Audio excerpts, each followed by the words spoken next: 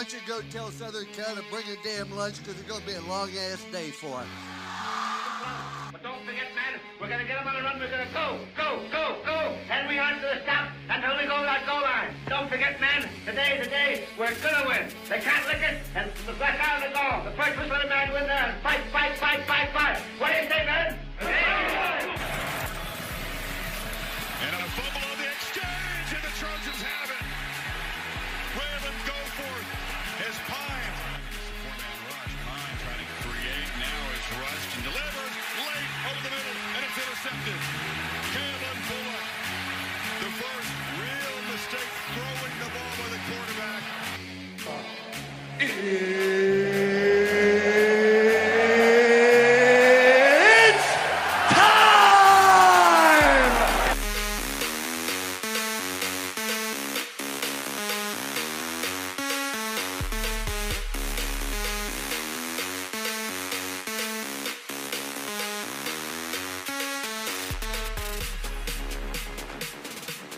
All right, welcome all. It is Wednesday morning here in cold and windy South Bend, Indiana. It is freezing outside. I feel like I'm in the tundra. Oh, gosh. Woo. All right. Not really sure what happened there, but hey, we're learning on the fly. Today's Wednesday edition of Tasty Waves and a Cool Buzz. This is the inaugural Wednesday edition of Tasty Waves and a Cool Buzz. We are going to react to last night's college football playoff rankings that were released, 7 p.m. Eastern. We're going to need to dissect this because, for the most part, I actually don't necessarily have a problem with the rankings. There are a couple things, though, that I'm looking at, and they don't sit right with me. There are teams and places that, in my opinion, shouldn't be, and we're going to go over that. As South Bend's objective voice of college football, we're going to give this committee a piece of our mind. And I'm not prepared to say I'm not going to fly down to Dallas on Sunday and see if I can squeeze in a vote. But let's get moving. So, the top 10 CFP participants from 1 to 10 in this order. We have Georgia at 1, Michigan at 2, TCU at 3, USC at 4, Ohio State 5, Bama 6, the controversy that wasn't. Tennessee at 7, Penn State at 8, Clemson at 9, Kansas State at 10, Utah first team out at 11. So, what are the first things that I see? Well, initially, something that I'm actually pretty proud of is Pac-12 has nearly half the conference in the top 17. UCLA, Oregon, Oregon State, Washington, Utah, Southern Cal. That is impressive. The Pac-12, are they back? Seems like it. And looks great. Looks great for the Pac-12. Now, I want to get into what I have a problem with, because if anyone knows me, I am no stranger to telling you my opinion and where I think people have gotten things wrong. Where do I want to begin? Let's start here. Let's start at the bottom and work our way back up. Okay, let's start at the bottom and work our way back up. Clemson at 9. What? I don't get it. They've not been consistent this year. I don't understand why they're at 9. If you look at who they've played, okay, if you look at their schedule this year, they played Furman and Louisiana Tech first and foremost. So if we're looking, at out of conference schedule, Furman and Louisiana Tech aren't really tipping the scales in their favor. And then they go through an ACC slate that is abysmal. Absolutely abysmal. They beat now unranked Wake Forest by 6. They beat now unranked NC State by 10. They beat now unranked Syracuse by 6. They beat ranked Florida State, who Florida State has quietly become a very good program this year. But they beat Florida State by 6. They got boat raced by Notre Dame. And they just lost again to South Carolina at home, no less. To a South Carolina team who I think right now is sitting at 8-4. So they have 2 losses, both to 8-4 football teams. And they haven't been particularly impressive throughout the year to begin with. Them at 9 is just an absolute travesty. Although they are a 10-2 team, and this is where we start to get into why the committee is a failed experiment. Because resume does have to matter. Okay? Resume does have to matter. But even when you look at a resume, not every win should be the same. Okay? So Clemson might be 10-2, but they played Furman and Louisiana Tech. Whereas Utah, who is sitting as the first team out at 11, their out-of-conference schedule is Southern Utah, which, granted, it's Southern Utah, but they put up 73 points on Southern Utah. Clemson, who had played Furman and Louisiana Tech, they put up 35 on Furman. So Utah more than doubled that against Southern Utah. And then Utah also played San Diego State. Now, I know what you're going to say. San Diego State doesn't deserve to have a flag football team. Okay? San Diego State doesn't deserve to have a flag football team. I get it. And you're probably right. Like, in all honesty, you're probably right. San Diego State might as well just dissolve the football program at this point. They've not accomplished anything of value, in a meaningful amount of time. But I digress. This is not a show about how bad San Diego State football is. However, Utah has 9 wins, and I think they have a stronger out-of-conference schedule than Clemson. Okay, sorry, lost my train of thought there. They have a stronger out-of-conference schedule than Clemson. They've lost to ranked UCLA, what was at the time supposed to be a good Florida team, and they've lost to Oregon in close games, by the way. So although not every loss is the same, and we're going to get to why not every loss is the same in a second here when we look at why Bama is ranked where they're ranked and why Tennessee is ranked where they ranked. But Utah being outside the top 10 and Clemson still being involved in the top 10, it's a travesty, in my opinion. And it goes to show that the playoff committee still ranks blue bloods higher than new participants. And it's a shame. It really is a shame because Utah deserves to be in the top 10. And again, this is where we talk about things like who would win on a neutral site. And I don't like leaning into that argument because this is college football. I said this on Monday. This is college football. On a neutral site, any team can beat any team for the most part.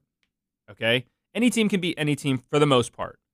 Especially once you get into what would solidly be a top 15, I think most teams have a chance to beat most teams. At least a fighting chance. And so on a neutral site, if we want to lean into that argument, on a neutral site, I do think Clemson loses to Utah. But again, resume has to matter. But even when we look at the resume, if you're playing teams like Furman and Louisiana Tech, do you really deserve to be in the top 10? If you're not undefeated, because we're going to get to Michigan's out-of-conference strength schedule and why that precluded them from being in the number 1 position, in my opinion. But Utah outside the top 10. Don't like that. No love for the Pac-12, at least within the top 10. Okay, moving on. My next issue And honestly, this is the one I have the biggest issue with. I mean, we're going to talk about Bama in a second, but I don't have as big of a problem with Bama as I do with this ranking. Tennessee being ahead of Penn State. I mean, I don't understand it. Somebody has to try and make this make sense. So, sure. Did Penn State get, the wrong end of a loss at home to Ohio State? Sure. But Ohio State's now ranked number 5, and they only lost by 13. Okay, fine. And then you're going to tell me, okay, well, they also lost to Michigan in a not particularly close game. Okay, fine. They lost in a not particularly close game to Michigan. They lost by 24 points. Great. That was at Michigan, though. That was at the Big House. Well, Tennessee also lost on the road by 25 points to South Carolina, who's ranked 20, by the way. So you have Tennessee, who loses to South Carolina by 25 points, and South Carolina's ranked 20th. Penn State loses to Michigan by 24 points, and Michigan's ranked number 2. So right there, both of those games being away games for Tennessee and Penn State, both of those being away games, great. That's a wash. And if anything, Penn State's loss is a little bit more, can be stomached a little bit better because it's to a significantly better team and arguably the best team in college football in Michigan. Okay? So then we have to look at the second loss. Now, this is where I think the conversation kind of turns. So Tennessee lost by 14 to Georgia at Georgia. The issue is Penn State lost by 13 to Ohio State in Happy Valley. So is the committee saying that a 2-possession loss on the road is easier to improve a resume or does more for a resume than losing by 2 scores at home? I mean, that's clearly what they're saying, but the problem for me is a 2-possession game does not a blowout make. And so I'm not certain, even if it's at home, if you're losing to a team that's better than you, 13's not an unreasonable number to lose by. I mean, that's 2 touchdowns. It's actually less than 2 touchdowns. If you score 2 touchdowns and 2 extra points, you win the game. So I just don't know what the committee is saying here. And I have to be wary about how I approach this because I would love to look at Tennessee right now and say, well, look, Tennessee doesn't even have Hendon Hooker, who's their best player, right? And the issue is the committee is staying away from assigning a point value to Hendon Hooker. Vegas applied a point assignation to Hendon Hooker. Vegas had Tennessee by 14 this past weekend at Vanderbilt. Well, Tennessee won 56-0. So I'm not certain you can get away with the, well, they don't have Hendon Hooker argument because without Hendon Hooker, they still put up 56 points on Vanderbilt. Now, I know what you're going to say, Vanderbilt's 5-7. They're not even a 500 team. That's right. But putting up 56 on Vanderbilt is what a team like this, of this caliber, should do with or without Hendon Hooker. So right now, I don't think you can point to even this last game on their resume and say, well, hey, they played Vanderbilt. Yeah, Vanderbilt's trash, right? One step above San Diego State. But they still won 56-0. And so my issue is, despite the circumstances surrounding the losses themselves, Penn State has lost to the number 2 team and the number 5 team in the nation. Tennessee has lost to the number 1 team, granted, but also the number 20th team. And the 20th team blew them out of the water. And I think that is what we need to look at here. Sure, Penn State lost big to Michigan, but Michigan was significantly better and still is significantly better than them. South Carolina might not be a better team than Tennessee, and yet Tennessee got boat raced by South Carolina.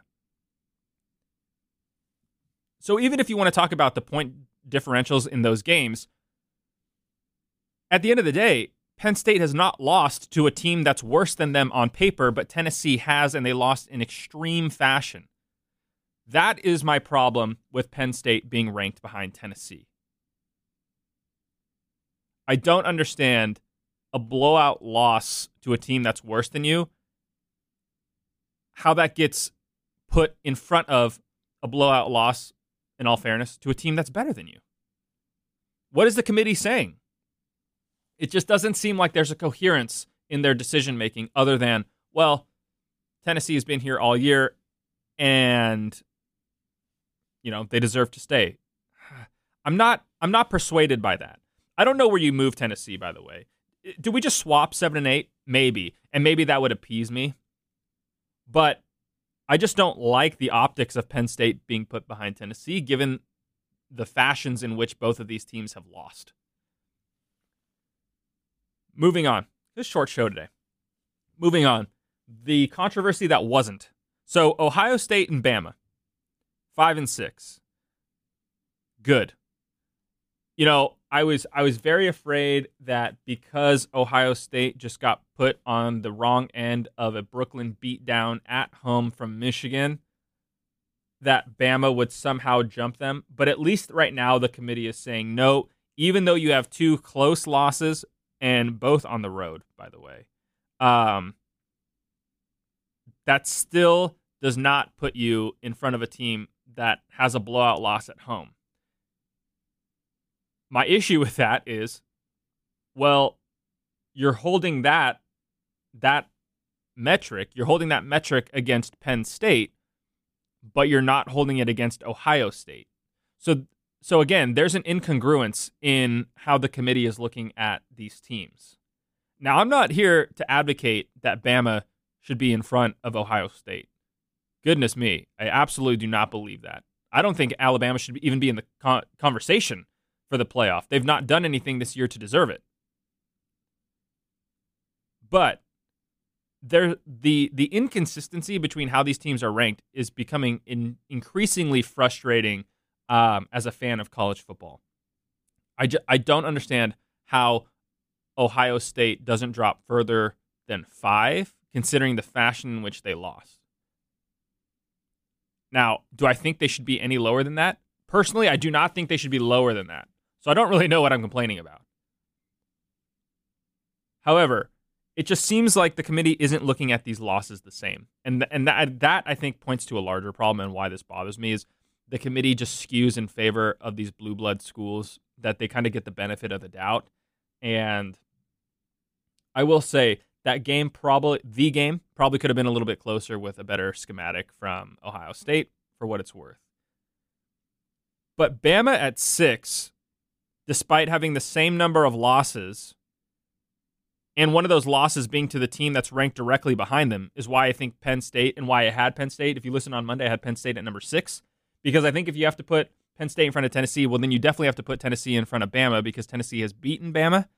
Was it a close game, and was it a field goal as time expired? Yes. Hey, a win's a win. And Bama hasn't done much this year that would lead me to believe, again, that they deserve to be in the conversation of the playoff. I think Bama, realistically, based on resume, not on who I think would win at the time. I mean, we could go crazy with those situations. But based on resume alone, I think Bama should be at 8. Penn State should be at 6. Tennessee, you know what? Stay at 7 as long as Penn State's in front of you. But again, this just goes to show that the SEC bias is real. Now, the CFP commissioner, I think that's his title, right? Is his title commissioner, or I don't remember what his name, or like what his title actually is. I think he's just the leader of the CFP selection committee. But his name's Boo Corrigan. He's the NC State athletic director. First of all, the NFL would never put someone in a position of power named Boo. That is such a painfully college football thing to do. Boo Corrigan. It's not. Yeah, it's just. I don't know, something about that. Anyways, so Boo Corrigan is the leader, if you will, of the CFP selection committee, and he came out yesterday after the rankings got released and said that 5 and 6, Ohio State and Bama, aren't necessarily locked in. And I hate that. Because the door is still open for Bama to make the playoff. Now, what would need to happen in order for Bama to make the playoff? I have no idea. I think, first and foremost, TCU has to get blown out by Kansas State. If TCU gets blown out by Kansas State, I think the committee says, well, we must have been wrong. They're out. I don't like that. I don't think that should be the case. But it appears that's where it's going. So Bama would first need TCU to get blown out. And then they would also need Southern Cal to lose. So if they get USC to lose and a TCU blowout, I think that opens up 2 spots. And USC with a loss is for sure out of the playoff. And then I think that spot goes to Ohio State. But if TCU gets blown out on Saturday, and that's the last thing that the committee sees before Selection Sunday, don't be surprised to see Bama at 4. Don't be surprised to see Bama at 4. And that is a horrendous thought. And I encourage everyone to believe or to pray to whatever system of belief you subscribe to. You pray long and hard that TCU wins this weekend. Or at least loses close. Because if Kansas State runs away with that game, Bama's back in. And I hate that. I hate that tremendously. The fact that they're even leaving that open is horrendous and just points to the SEC bias. Not to mention that the CFP is owned by ESPN and ESPN has broadcasting rights, and the SEC has some fantastic ratings numbers. Look, this sport is about making money. So don't tell me that these things don't factor into their decision on Selection Sunday, because they most definitely do. And the last thing I want to talk about is Georgia and Michigan. Now, I said on Monday that I think Michigan should be the number 1 team in college football. And I still believe that that's true, but I'm not upset with the ranking. And the reason I'm not upset with the ranking is because Michigan's out-of-conference schedule just isn't particularly strong. Okay, so if we look at the out-of-conference schedule for Georgia, now, because I do want to be very, very fair here to Michigan, but if we look at the out-of-conference schedule for, let's start with Michigan. Their first 3 games, Colorado State, Hawaii, and UConn. None of those teams are turning heads. What's interesting to me, though, is here's the scoreline for those games in order. 51-7, 56-10, 59-0. So if you add up the aggregate score of those games, not that anyone can even do that math, by the way, but I think it's 166-17. 166-17 is how Michigan outscored their out-of-conference opponents. However poor they might be, they did what good teams do, and they ran up the score on a bad team. Georgia's out-of-conference schedule: Oregon, Samford, and Kent State. Oregon, Samford, and Kent State. My problem with this is, do I think on paper Georgia has the better out-of-conference schedule? Not necessarily, because Samford and Kent State are pretty horrible. But the determinant is their game against Oregon and the fashion in which they beat Oregon. But to look at the game against Oregon devoid of any context, I think, is disingenuous because Oregon has a new coach, new coordinators, whole new program, and that was their first game of everyone playing together. That was never going to go well in what was basically a home game for Georgia. So we can call that a neutral site, but Georgia had an hour and a half bus ride, whereas Oregon had a 5.5 hour flight. So we can say that's a neutral site, but it's really not. And so when you look at the aggregate score from Georgia over their out-of-conference opponents, it's 49 points, 33 points, 39 points. What is that? 100 and... Nobody can even do that math. But it's not as many points as Michigan scored against their out-of-conference opponents. So again, despite the fact that both of these teams are playing an out-of-conference schedule that on paper is probably a little bit weak, at the end of the day, Georgia let Kent State put 22 points on them. Last week, Georgia struggled in the first half against Georgia Tech. Now, you can say that Michigan struggled in the first half against Ohio State, and in some ways that would be true. I don't think they struggled as much as it was just a fair matchup, but then they ran away from it. And guess what? That was the number 5 team in the nation. Georgia struggled in the first half against a team that's unranked in probably the worst Power 5 conference, the ACC.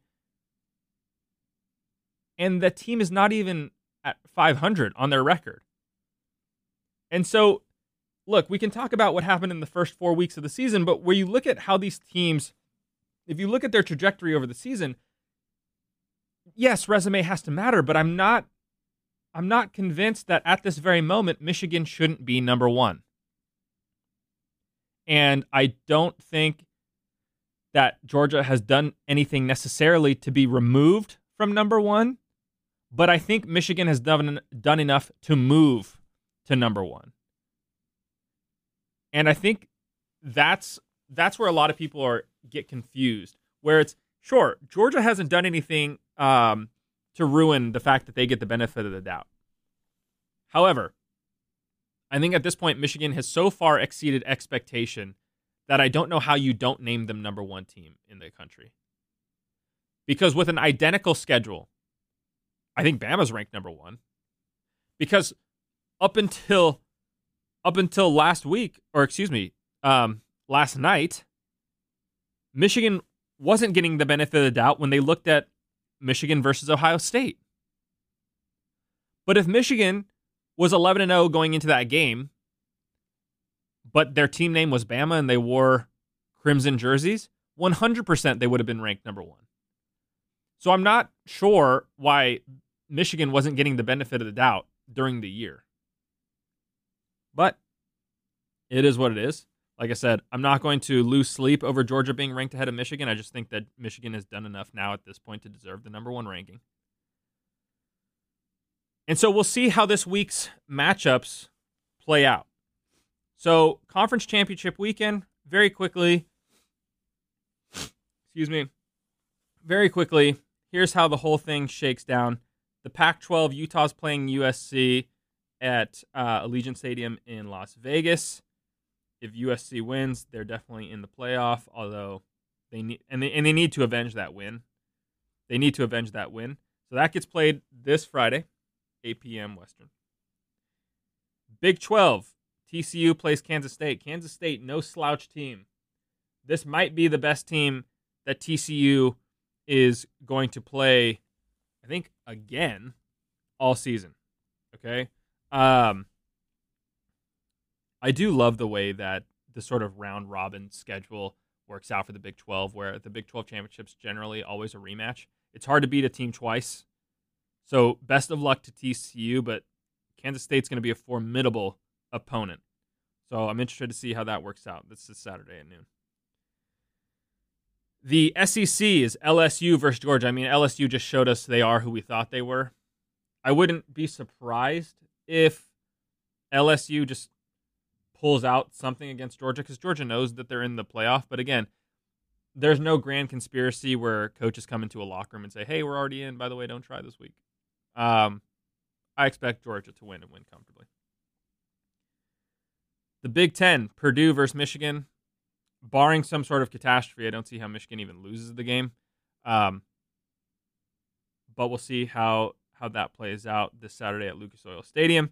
And then the Toilet Bowl, the ACC Championship versus Clemson and North Carolina in Charlotte.